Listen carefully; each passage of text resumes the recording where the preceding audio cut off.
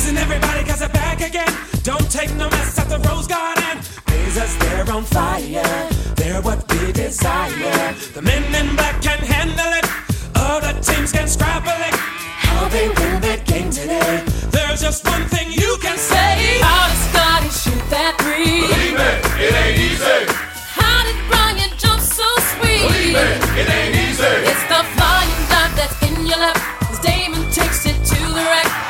How the world did they do that? Believe me, it ain't easy. Drive your hoopty to the game. What's going on, everybody? Welcome to the Rose Garden Report podcast. My name is Sean Highkin. If you are listening to this, you probably know me already. I've covered the NBA for many years for outlets including Bleacher Report, The Athletic, USA Today, some others.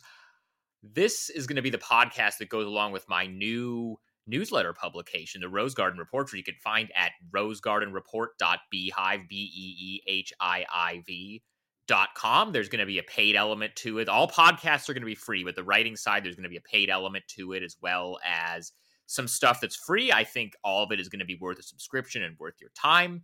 We're going to be doing some cool stuff, covering the Blazers more on a day-to-day basis.